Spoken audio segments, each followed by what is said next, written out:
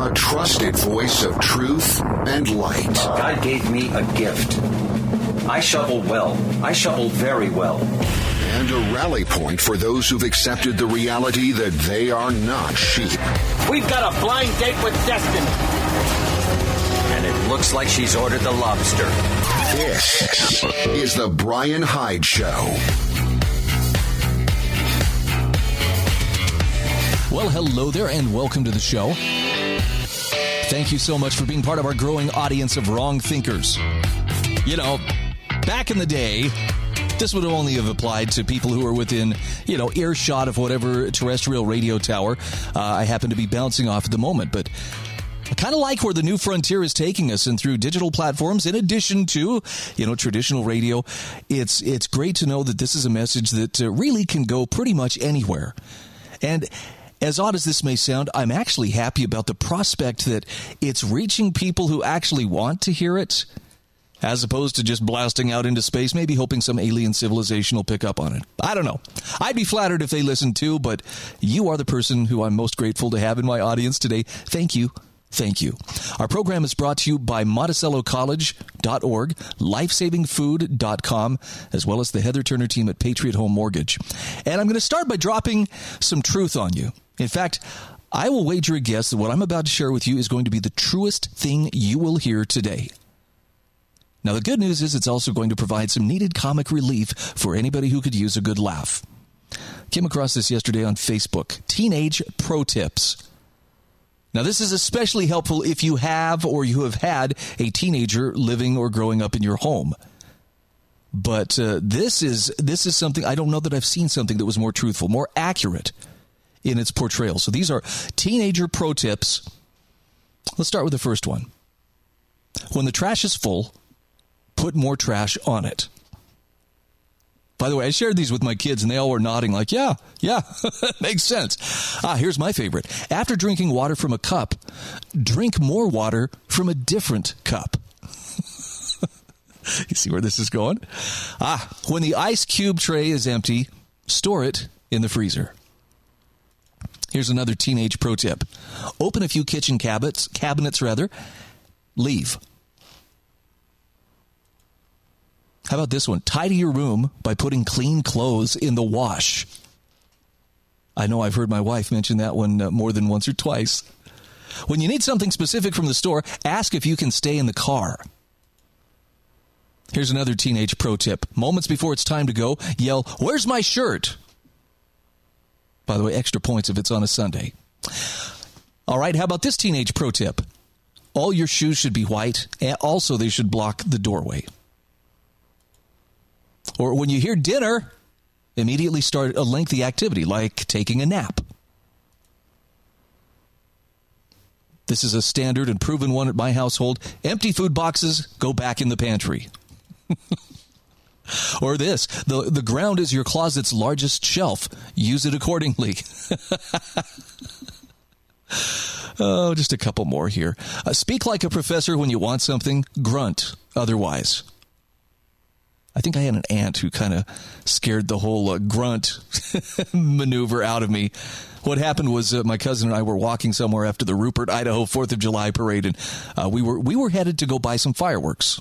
And we ran into my aunt and a couple other relatives walking on the sidewalk towards us, and she says, "Where do you guys think you're going?" And my cousin grunted and pointed, and she lit into him, "Don't you point your finger and grunt when I ask you where you're going." And I, being foolish and about probably 10 years old, laughed. Then she turned on me. "You think that's funny?" And suddenly it wasn't funny. I was scared. I miss her. She was a great aunt. She was also a pretty no-nonsense woman. I believe I heard the phrase escape her lips. If you boys are back in this alley teasing this dog, I'm going to beat boys till my arm falls off. And you know what? I would take her at her word. I think she was probably serious.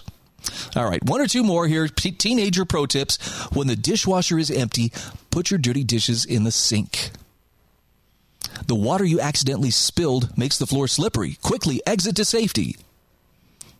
And here's the last one. When sitting on a couch, any location within arm's reach is appropriate for storing used food wrappers. It's kind of fun to look back. I don't have that many teenagers anymore. Out of 6 kids, there's only 2 of them that are still teenagers. But I'm telling you, we went through a lot of the phases mentioned in this little collection of teenager pro tips. It's pretty good stuff, and it seems to be right on target. Oh, no, I'm sorry. There is one more. This is probably the one most people will relate to immediately. Leave a half a swallow of milk in the container, put it back in the fridge, and say, it's not empty. So there you have it. And yes, I do have a link to this in the show notes at thebrianhydeshow.com. So if you want to follow it up and you just need a little bit of a laugh, here you go. Here's your opportunity. I can't be the only person who's struggling with just trying to get my mind around everything that's happening. And it's not so much from the standpoint of, I'm trying to come up with a solution. I want to solve all of these problems.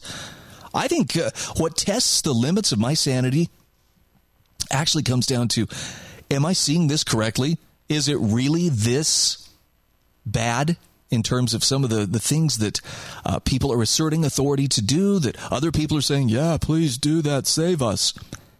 And I think this is the product of living in a time when a very large number of people, and I mean good people, live in a sort of manufactured normality. What's normal to them, what they focus on and see as a routine part of life, is not normal. And it comes about when we stop questioning what people are telling us. If we just start to accept it at face value, we stop noticing things we should notice, and we just only notice what we're told to notice. I mean, it's hard to describe the times in which we live without resorting to pejorative terms.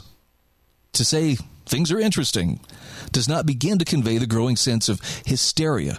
And I'm finding myself using this phrase more and more. Maybe I'm using it correctly. How much mass psychosis has taken hold within our society. Now, I want you to understand before I go one sentence further. I'm not saying everybody who disagrees with me is crazy and therefore they're wrong. What I'm saying is there are an awful lot of people who operate under the impression that what they are seeing and what they understand about the world constitutes normalcy. This is the status quo. They'll defend it. And they're missing some really important things. And sometimes this is by design because of what they're told. I mean, look, on the one hand, we have more information literally at our fingertips than has been available to any generation in human history. But on the other hand, I look around me and I see more people disconnected from reality than most of us would be willing to believe. Now, I don't say that with the understanding that I am fully connected and I see everything that's going on. I say that simply as someone who actually makes a conscious effort to pay attention to what's going on around us and tries to think things through. Okay, here's the intended result or what the stated result is of a particular policy, but what are some of the unintended consequences that may come along with it? So, lest you think I'm, being rude about people who don't see things the way that I do. No, I'm just saying we have a different vantage point, but there's some things that we really need to be connected to reality in order to see and discern and avoid or correct, as the case may be. Because this disconnect that I see generally, it's the product of an unwillingness to view what's being fed to us through the lens of healthy skepticism. We no longer question what we're being told, and our ability to think clearly atrophies. And this isn't just a matter of railing against examples of media bias where the news is reported in ways that benefit only existing power structures, or lies are told to manufacture consent for wars or things like that. It's something that's, at the same time, more mundane and yet also more insidious. It's not just the marginalizing and the undermining of any opinion that falls off of that 3x5 index card of approved opinion. It's more about how our media, our political class pundits and talking heads work tirelessly to make the status quo seem normal. And once we allow ourselves to become lazy, or just even when we allow ourselves to be governed by routine in our thinking, that's the point where we stop questioning what we're being told. We start to notice only what we're being told to notice, and we neglect other things that are vitally important. I like how Caitlin Johnstone puts it. She had a piece, I think it was a couple of years ago, on manufactured normality. This is how she describes what we're up against. She says, the way a celebrity says something obnoxious on Twitter is treated as immensely newsworthy, while daily U.S. drone strikes overseas go completely unreported. The way people starving and dying of exposure, both in the third world and in the first, while resources are vacuumed up by an elite few, is something we're all just kept dimly aware of, while Johnny Popsong wearing a meat tuxedo to the snobbies occupies headlines for days. That's pretty spot on. And it's through this method of shifting the public's focus, that's how you get a majority of people in a population to be manipulated into holding reflexive positions where we can't even intelligently explain why we hold those opinions. I'm going to come back to this in a few moments with a great example of what that looks like. You can check out the article in the show notes at thebrianhydeshow.com. We'll be back in just a moment. This is The Brian Hyde Show.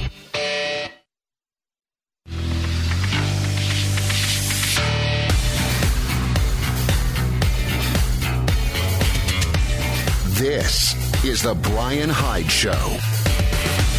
Hey, welcome back to the show. A quick shout out here to lifesavingfoods.com. I was looking over some of the different food storage packages that they have, and maybe it's because of all the intense rain and flooding that my friends in South and Central Utah have been receiving, but I was thinking, what do you do? You have your food storage and you worry, what am I going to do if a flood comes, people's basements get flooded? I mean, I'm not saying that, therefore you should never have any food storage on hand, but what would it be worth to have some food storage that you could actually grab and go? And I looked down the page, and sure enough, there is a grab and go package of food storage. And we're talking, I think, 60 individual servings in a roll-top waterproof bag. This is what you would use like if you were whitewater rafting. I just thought, until I started seeing a lot of the videos of the flooding in southern Utah coming up, I really hadn't thought much about it, but that just makes a lot of sense. And this cost right at $100. It's a portable way of having some food available, even if you got to grab it and go. Just add water. Kind of a cool thing. Now, here's the cooler thing. You purchase that through lifesavingfoods.com. You mention HYDE, H-Y-D-E, at the checkout. That coupon code will save you 10% off your purchase. So with that, you'll find a link in the show notes. Let's go back to talking about manufactured normality, where our focus, if we're not actively paying attention, can be manipulated into adopting reflexive positions that we can't intelligently explain as to why we hold them. Now, I could use a really obvious example. Masks and vaccines are a big part of this. You see people that are literally confronting one another, and, I'm just getting angry over it. But if you ask them, why do you feel so strongly about this? I would wager most people would be at a loss to tell you why they would react so violently or so insistently against somebody else. So I want to give you an example of what this looks like outside of the COVID debate. So let's step back. A couple of years ago, Joe Rogan on his podcast was interviewing Bari Weiss, who at that time was working at the New York Times. But I use this example just to illustrate how powerful that normalcy, that manufactured normalcy can be, even in someone who you would think would not be very susceptible to it. So keep in mind, this was an interview that took place during the 2020, the run-up to the 2020 presidential race. And when Rogan mentioned Tulsi Gabbard, who at that time was a Democratic candidate for president, as soon as she heard the name Tulsi Gabbard, Bari Weiss reflexively spits out the word monstrous to describe Gabbard. And that's because she describes Gabbard as being a supporter of Syrian President Bashar al-Assad. And so Rogan actually asks Weiss, well, explain your position. Tell me why you think Tulsi Gabbard is a monster. And it was really embarrassing to watch Bari Weiss try to explain her position, but instead just sputter and kind of flail about without being able to do so. And I mean, she took a shot at it for a couple of minutes and couldn't say why she felt that way. She just knew that she was supposed to. And in the end, she looked more like a kid repeating bumper sticker slogans than a thoughtful opinion leader. Now remember, this is a trusted staff editor at one of the nation's premier newspapers. How could she find herself in such a predicament where if somebody calls her on this and says, well, be specific, what exactly are you talking about? She was unable to do so. And it's not because she's a bad person, okay? It's not because she's stupid or because she's evil. It's because she embraced manufactured reality without knowing why. You know, Gabbard did meet with Bashar al-Assad in early 2017, but it was no different than the kinds of meetings U.S. politicians do with shady politicians all the time. So somewhere along the way, Barry Weiss was trained to think about it as something monstrous and evil for which Gabbard had to be confronted. What exactly is Gabbard's alleged offense? You ready for this? She opposes the ongoing domination game being played by our national security state. In this case, Gabbard's stance against further military interventionism, and deeper foreign entanglements make her a threat to the existing power structures. So because of that, to discredit her, she's portrayed as abnormal. She's portrayed as a water carrier to the embattled Syrian president. When Barry Weiss denounced Gabbard, she only knew that she was supposed to denounce her, but she didn't know why. Okay, so I'm not piling on to Barry Weiss here. By the way, I have actually started following her writing in the last couple of years, and to me, this looks like it was an honest mistake. I actually think she may have learned from it. She left the New York Times, for instance, by her own choice, because they were being too demanding in their editorial control to the point where they were actually shading the truth. And that offended her sensibilities and her ethics as an editor. And she resigned. That's a stand-up move. So please don't think, boy, you're really, throwing out the dirty laundry here for Barry Weiss. I'm just saying this was a good example of someone who reflexively denounced a politician whose name she had just heard, but didn't even know why she had done that. So if she's in a vulnerable position, I assume that would mean the rest of us are too. I mean, sometimes this manufactured normality takes the form of exaggerating things for the awful sake of making us believe it's a crisis. Now, I know what you're thinking. Oh, you mean like COVID? No. Actually, I was talking like mass shootings. You know, mass shootings, even though you do still hear about them from time to time, comprise a microscopic percentage of the things that kill people every day. In reality, violent crime has been declining for more than 25 years. But you get some sensationalized reporting combined with availability bias, which you're seeing it, therefore it must be more prevalent than we thought. It leads a lot of people to believe this is an epidemic that threatens us all. Yeah, I don't even have to get started on how the same thing's been done with COVID, but there you go. Even worse, the people who buy into this manufactured normality are easier to frighten. They're easier to stampede into the arms of power-hungry politicians who are eager to seize greater power. That's why the current push for gun bans and other infringements against the law abiding is gaining traction in some circles. So how do you stop yourself from getting caught up in that manufactured normality? I remember Caitlin Johnstone suggested the best solution to that problem is just practice seeing the world through new eyes whenever possible. There's a guy by the name of Paul Draper. He's an anthropologist. I believe he teaches at UNLV. I can't remember. I know he's in Nevada. He's also an illusionist and just a really brilliant and very entertaining guy. But he talked about anthropology is all about observation.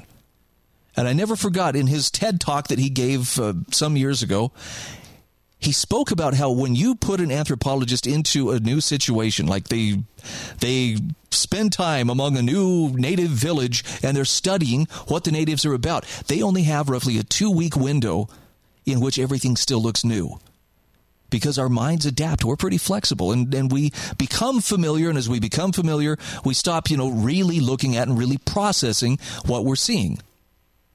If you've ever moved somewhere, the drive to work at first, you had to really watch to make sure you had got the right turns and everything. But after a while, you can pretty much do it in your sleep. And maybe sometimes you do. So see the world through new eyes. That means you got to learn to consciously pay attention to what you're seeing. But it's something you have to develop, and it's something you have to regularly practice if you want to clearly see what you should be seeing.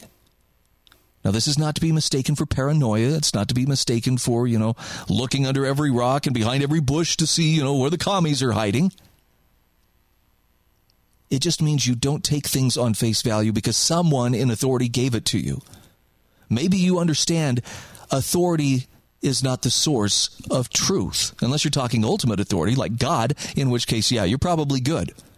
But if it's just simply someone in authority saying, you can believe me because I'm in authority, no, that's not where truth comes from.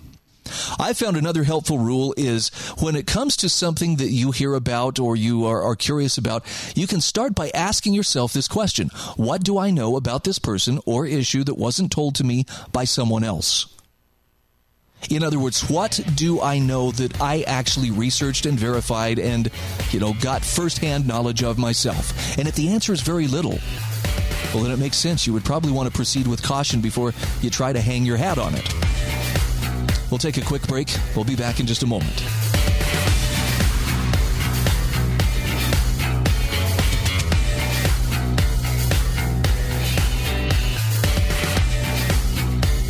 This is The Brian Hyde Show.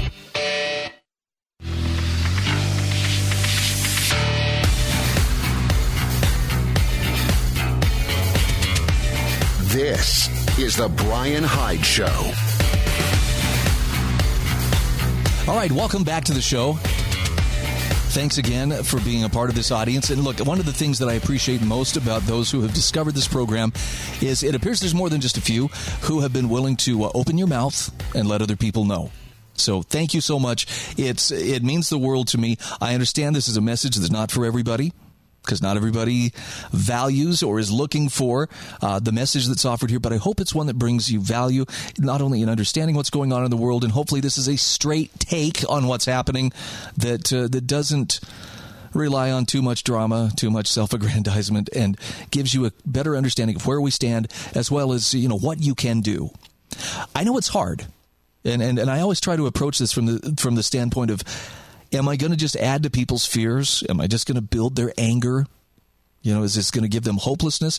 Because that is most certainly not my goal. But there's some crazy stuff. My kids and I had the conversation today about how we are living in historic times. And I love how my son put it. He says, I didn't think it would suck as bad as it does. But you look back at the truly historic things. Yes, Granddad lived through the Great Depression and World War II, and those were pretty tough times. That's, really tough depending on where you were. So it's our turn. It's a historical cycle. It's something that we're going to go through. I think we're being given an opportunity to actually become the best, most refined versions of ourselves that we could possibly become. And that only happens when you're facing, some pretty good resistance and friction, in your efforts to better yourself. But overall, I feel pretty optimistic. Now, having said that, sometimes the most frustrating thing to me is that it seems so very, very few people can actually recognize the danger that is materializing before us. And I don't say that to mean, we're doomed. I guess what I'm getting at is the most unsettling aspect of the ongoing pandemic isn't, at least to me, it's not necessarily the threat posed by a particular virus. Because the survival rate of that virus, even with its various, its variations, is still extremely high for the bulk of the population. But it's the destruction of our remaining liberty by the systems that are working overtime to rule us. That's the most unsettling aspect for me. How do you help spell out the gravity of our situation without just, sounding like that tinfoil hat dude, in the trailer park? Well, Judge Andrew Napolitano has what I consider one of the clearest explanations I have yet seen of what is being done and why it is incompatible with legitimate government. This is a op-ed of his published in the Washington Times. It's titled, Violations of Americans' Freedoms During the COVID-19 Pandemic. And he starts with a quote from Thomas Jefferson. When the people fear the government, there is tyranny. When the government fears the people, there is liberty. Judge Napolitano says, as the world watches the disastrous ending of America's nearly 20-year occupation of Afghanistan, we cannot lose sight of what's happening here just below the media radar. Now, he says, I hope I'm wrong. Yet I see a time of great suffering coming soon for those of us who cherish, articulate, and defend personal liberty in a free society. He says, I hear it coming in the media drumbeat over the spread of the Delta variant of COVID-19. And the demonization of those who exercise their inalienable right to dominion over their own bodies by declining to receive a novel and largely experimental vaccine. He says, I feel it in the subtle and not so subtle hints of politicians, attempting to discern which way the winds of change are blowing and beginning to conclude privately that the direction of those winds is toward another sheepish American acceptance of repressive governmental measures in the name of public health.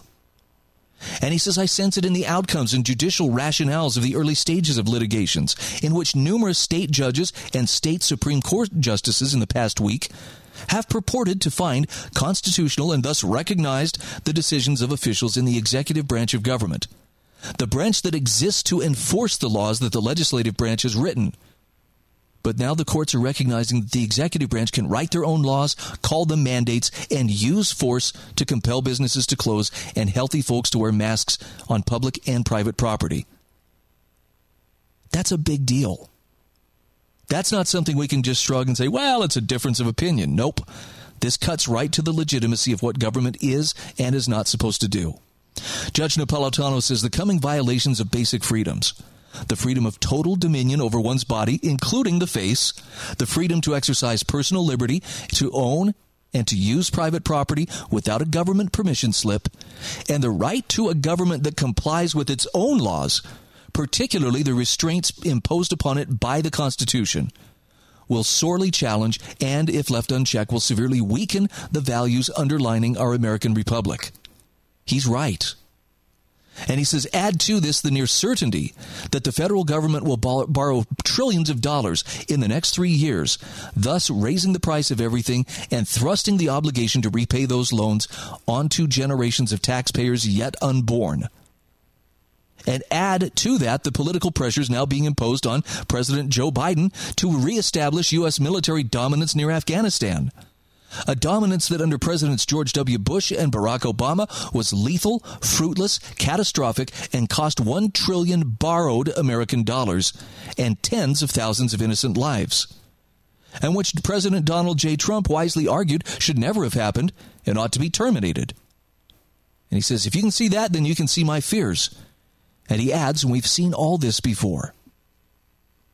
Judge Napolitano says the principal values underlying our republic are that our rights are natural gifts from God and can only be taken away after due process, which requires that the government proves at fault at a fair jury trial that the government's existence is moral only when it derives from the consent of the governed, that the Constitution is the supreme law of the land, and that when governments abandon these principles and assault our liberties, it is the right and the duty of the governed to alter or abolish or secede from the government.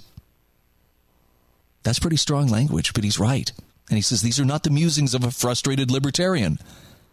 Rather, they are bedrock American law embedded in and integral to the Declaration of Independence, in which Thomas Jefferson and all other signatories characterized our rights as natural and inalienable, and insisted that no government is lawful without the consent of the governed.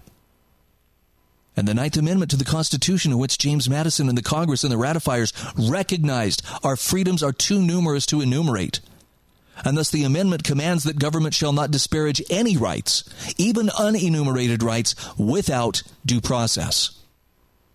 Now he says, today all persons in government take a solemn oath to uphold these documents, including the Jeffersonian and Madisonian values underlying them. But you would never know that by observing their official behavior. It seems that no matter which major political party controls the government claims it can right any wrongs, tax any objects, regulate any events, suppress any liberties, kill any foreign foes, real or imagined, and help any of its patrons. The Declaration and the Constitution and their values be damned. He asks, do you know anyone who has consented to a government that can, by executive decree, take away the very freedoms that the founding documents guarantee and that the authors of the decrees have sworn to uphold? Do you know anyone who's consented to a government that can take away personal freedoms by legislation? Do you know anyone who has consented to the government, period? So as far as solutions, here's what Napolitano suggests. He says, our only recourse is massive, peaceful, loud public resistance that meaningfully threatens peaceful secession from the government. The same secession Jefferson and his fellow revolutionaries and signatories argued for in the Declaration of Independence. Resistance, even by a persistent and passionate minority, can topple the mandates. But it must be resistance so ubiquitous and so loud and so serious that the government fears the people. He says, if you want to wear a mask, wear it. If you want the vaccines, get them. But keep the government off the backs of those who don't. Then our freedoms will be secure. I mean, that's a lot of common sense. The thing that really struck me as I read Napolitano's piece here is that it really appears that politicians are starting to test the wind. How are we going to get away with another wave of lockdowns? And I think that they are privately starting to conclude, hey, it looks like the citizenry is going to knuckle under. They're going to bend a knee for this one. Which leads me to believe that those same power seekers and opportunists who caused so much harm in the lockdowns and the non-essential designations, last year, they're going to do it all again. And it's scary. I mean, they are moving into very dangerous territory. And I don't say that to be a Debbie Downer. I just tell you that I think he called it correctly.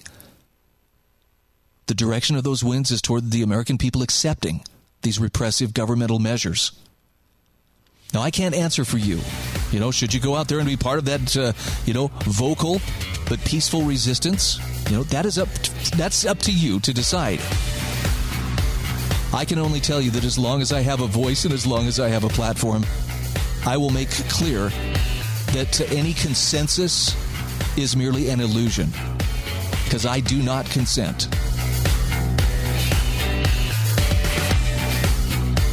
This is the Brian Hyde Show.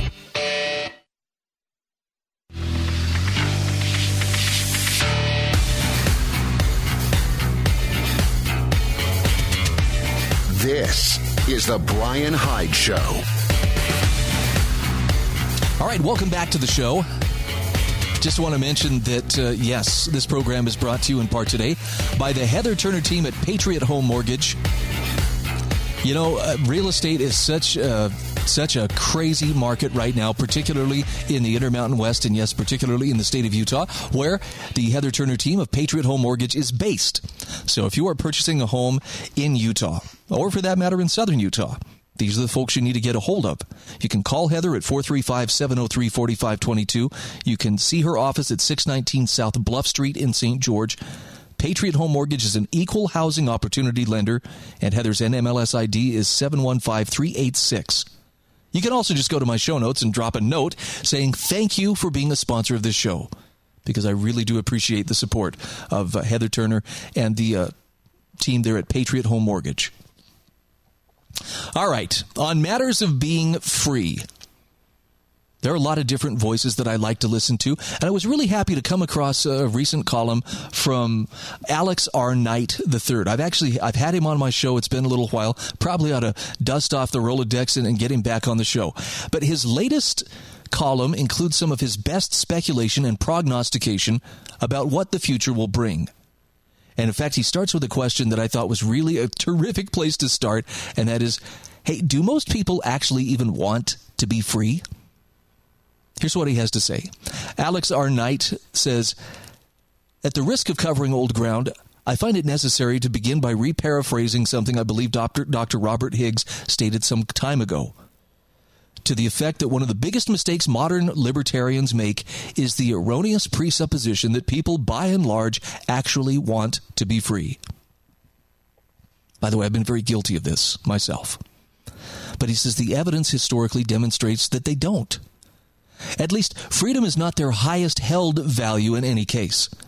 That would be safety, security, and the promised, however falsely, guarantee of such. And again, not necessarily in any provable objective sense. They want the feeling of being physically defended. Again, the promise, however hollow, and to be economically provided for in the event of mishap or misfortune. Liberty, to the extent that most people even really understand what that word means, is fine, but never when it comes at the expense of those two government-provided prerequisites of safety and security. Now, Alex Knight says, I don't expect that this will ever change. That would require a change in human nature itself, and the human race will expire altogether before any such transmogrification is likely to occur. In other words, as I've spoken about with Schuyler J. Collins, and he has a link to their conversation, mass ideological conversion to libertarianism is not something that lies in society's future. Okay, that's a hard truth, but I think he's probably right. So what does? Well, Alex Knight says we can't, in truth, be certain about much except continuing technological progress, barring, of course, total human extinction in some cataclysmic event. He says technology is a double-edged sword because it can be used to build and liberate, or it can be used to enslave and destroy. Can we make any predictions about where increasing scientific knowledge will take us in the decades and centuries ahead? For instance, he says, I've been fascinated with and even astonished by recent revelations of mainstream media anointed by the unholy water of government regarding military encounters with UAPs. I guess UFOs is now considered an obsolete term. But this used to be the exclusive province of fringe groups and late-night radio. And if we're going to be completely honest with ourselves, he says, I'd say that these things now provide us with pretty reliable prima facie evidence that man is not alone in the cosmos, that other beings who reside elsewhere than our own planet possess technological capabilities far beyond present human ones. Which he says, is it reasonable to assume that we too may one day get there? Now, insofar as modern human science understands, gravity seems to be a keystone, perhaps the fundamental force in the universe. And it also seems to be related to space-time in a capacity that no other known natural phenomenon is. It would further appear to garner its power from the electromagnetic energy contained in leptons, subatomic particles that comprise all known matter. The only manner known by human science so far by which to create a gravitational field is to compile mass, which as a practical reality means repairing to bodies that already exist in nature, like stars, planets, asteroids, or even quasars and black holes. He says, now imagine for a moment that some kind of technological construct could artificially generate a powerful gravitational field absent equivocal mass. And imagine that this field could be amplified, de-amplified, lensed, and focused as needed. You have, inasmuch as present human science understands, now harnessed the capability to bend both time and space to suit your purposes. Interstellar, even intergalactic travel, teleportation, invisibility, time travel, possibly even interdimensional travel. Virtually the entire laundry list of science-fictional capabilities become reality. In fact, he says this could, in short, be the very science behind the UAP phenomenon. So, what government will be able to control any person or any people who possess that technology? Now, he says, no doubt governments, upon catching wind of the human development of such technology, will extend every effort to keep it for themselves. Perhaps they even have, if you believe his stories like those of Robert Lazar. But he says, that said, I'm sure they would have preferred to keep the internet out of our hands forever, but look what happened. So Alex Knight says, my biggest gripe, other than the fact that for anyone alive at the time of this writing, the future most liberating possibility remains purely academic. And that's that the death of government will likely occur in an entirely anticlimactic fashion, with shrugging shoulders and yawns rather than massive parades and fireworks. But he says people's ideological ideas will not change. Government will simply become an obsolescent, unworkable idea, and letting it slip away will be treated like trading in 8-track tapes for cassettes or electric typewriters for computers. In fact, he says, I almost feel entitled to be a little pissed off about that, to be perfectly truthful. Something as destructive as government should come to a more dramatic end. Right? Like the Death Star. But he says an end is an end nonetheless. So he says, I'm now at the end of my present speculations and prognostication. I can only otherwise regret that I, in all total likelihood, will not be alive to see any of this unfold into reality. But some generation of human beings, I imagine, probably will be.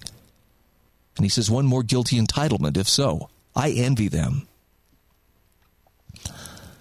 Well, I like his take, and I think it's optimistic.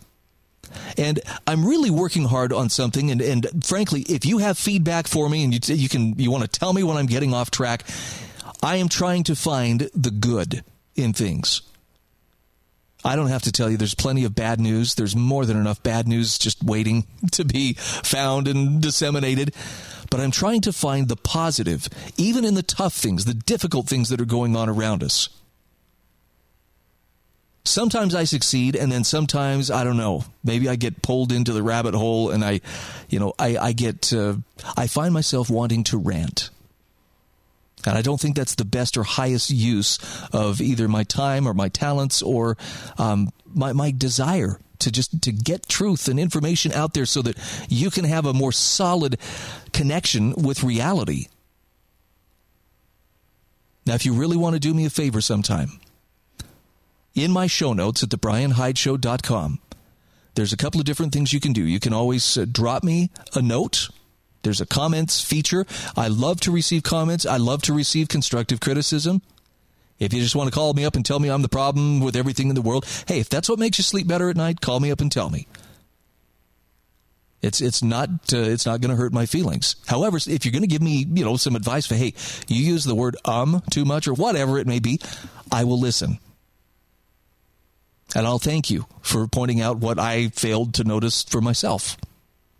If you are so inclined and you're feeling a little bit adventurous, you may want to consider even dropping me a voicemail. You can do that. There's a link in the show notes. Again, go to thebrianhydeshow.com, and you can just click on that little link, and it'll take you to where you can record a voicemail to me. And I may start using some of these voicemails in the show. Some people don't want their voice on the air, and that's totally fine. I won't force it on anybody, but I appreciate whatever feedback I can get from you. Number one, it reassures me that my 5 listeners are really out there. Thank you to all 5 of you.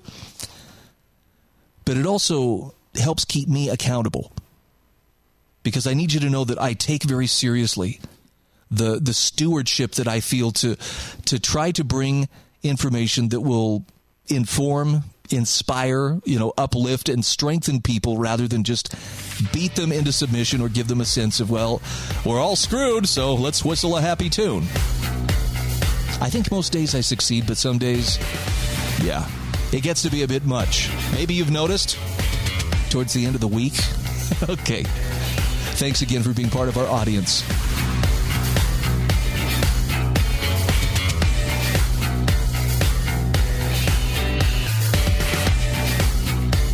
This is The Brian Hyde Show.